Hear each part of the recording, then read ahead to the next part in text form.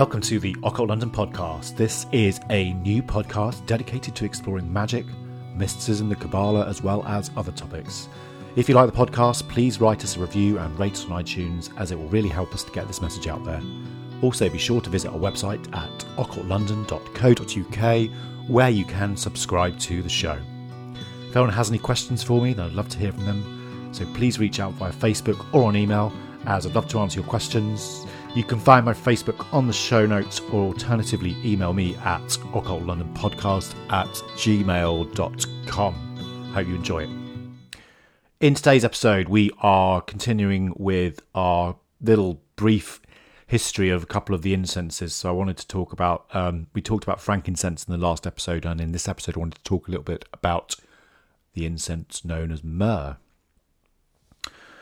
And this is really a kind of brief sort of history overview of these two incenses, which I thought would just be interesting because they are the most commonly used.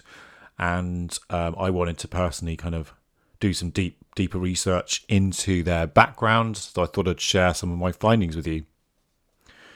So in terms of the incense myrrh, it's a resin, obviously. It's got a very bitter taste, and its name, according to my research, is derived from the Hebrew myrrh, or maror, meaning bitter. It's a gum resin which is obtained from the species of Commiphora tree, and there's over 50 species of these tree in Africa, apparently. So it's in sort of Somalia and Abyssinian as well. The trees are quite small, and they're from the Burseraceae family. Apologies if I'm not pronouncing that right. Native to the bushland that covers the drier parts of northeastern Africa, Somalia, Arabia, Madagascar and India. And myrrh itself is also found in Ethiopia, Iran and Thailand. The major commercial source of myrrh itself is known as Commiphora myrrha. And although obviously there's lots of different varieties of this as well, it basically looks, it's a very sort of thorny tree, which kind of grows in thickets up to a height of about 9 feet, and in, quite dry, humid climates. It's got a very sort of grey trunk, which is thick, and the main branches are knotted with smaller branches protruding off at right angles and ending in sharp spines. And it's got this very kind of unusual hairless toothed leaves with a large terminal leaflet and two tiny leaflets on the bottom as well. And then they have these beautiful yellow-red flowers that grow on stalks in elongated and branching clusters, and they're about sort of 5 millimeters long and come out just before the rains. The tree also brings out these small brown fruits that are about 1.5 centimeter long, which taper into a beak, and it's kind of very sort of shiny, shimmery colour as well. Similar to frankincense, the resin is collected as this strong aromatic yellow liquid from sort of natural cracks and cuts in the tree bark, which dries into an amber or reddish brown coloured lumps. And the tears, or tear, well, they're known as tears, this resin, when it comes out of the tree. So it's in different sizes, and the average of that is kind of a walnut size. And it's got a very sort of rough and powdered quality, and the pieces are very brittle and sort of semi-transparent and oily. And it's very flammable as well.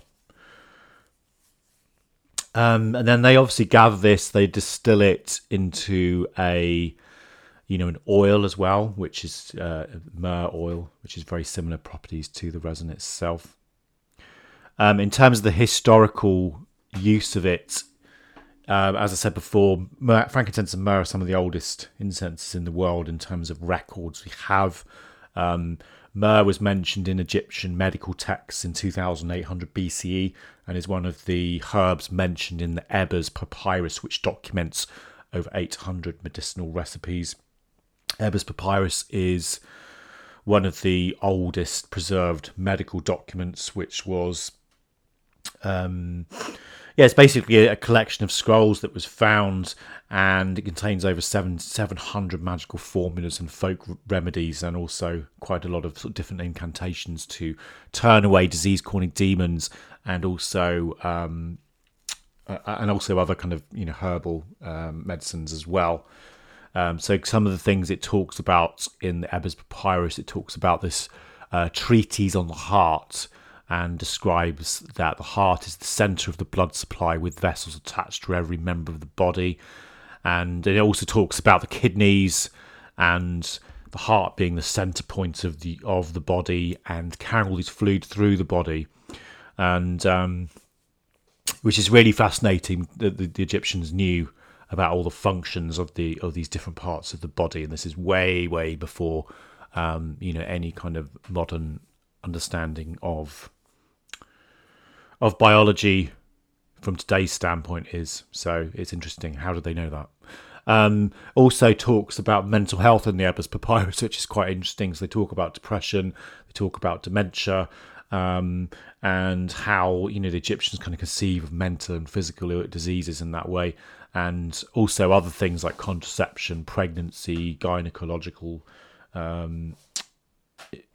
stuff, parasites, skin problems, dentistry, etc. So this was all in there, and Mirza mentioned quite a bit in that particular papyrus in terms of being something you burn, but also something that you would that would be part of a medicine. So I'm not recommending that anyone actually does eat myrrh, but it did form part of some of these ancient recipes and medicines. In terms of that, obviously the Egyptians would have used it for medical reasons, but also they used it in their temple rituals and embalming. It was also burnt in temples of Babylon, Greece, India, Rome, and China. And it's also one of the ingredients of the famous magic-inducing incense, which is known as kifi, and the ointment metopion, which was used for treating infections and wounds. What is metopion? Good question. It was an ointment apparently which included bitter almonds and myrrh that was meant to be able to rejuvenate a man. And there's a recipe that goes, anoint a man with it. It is something that repels a cold from the head. If the body is wired with it, what results is rejuvenation of the skin and repelling of wrinkles, any age spots, any signs of old age, and any fever that may be in the body. So it sounds like a miracle cure, really, and possibly similar to sort of Vicks Vapor Rub or a really hot curry. It sounds like it's something that really kind of warms you up and brings in that kind of internal fire that's very kind of healing and sorts ourselves out. So maybe we need more of that today, with all this coronavirus going on. In Chinese medicine, myrrh was known as mo yao. And the use of myrrh was recorded as early as 600 CE during the Tang Dynasty, where it was used as a wound healing herb and a blood stimulant, as well as ritual incense. And like frankincense, myrrh was also an important trade item for many thousands of years. It was used with many different purposes, similar to frankincense. So, it would have been used as a primary ingredient in incenses, holy oils, inspiring prayer, deepening visualization, and revitalizing the spirit. And you can see that particularly within the Catholic Church, and modern uses of it is still heavily used in various kind of Catholic ceremonies and mass, etc. It's also used to fumigate the body to promote cleanliness and stimulate immunity, and it continues to have a really important role in cosmetics and perfumes, etc. And also used to treat cattle and camels, and burnt to repel snakes as well. So yeah, that's just a quick overview of some of the uses of myrrh.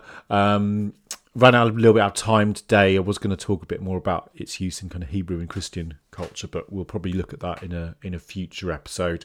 Hopefully this has given you some food for thought anyway. Coming up, we've got a whole series of episodes on magical rites in the Western mystery tradition. So I'm going to be looking at different things like banishing rituals, invocation rituals, Lesbian ritual, pentagram, hexagram, etc. So stay tuned. Definitely listen to those. If you are interested, or if you've enjoyed the podcast, please leave a review, as that will really help us. I'm also adding some more social media links onto the show notes, so if people want to follow on Twitter or Instagram, etc., then please do.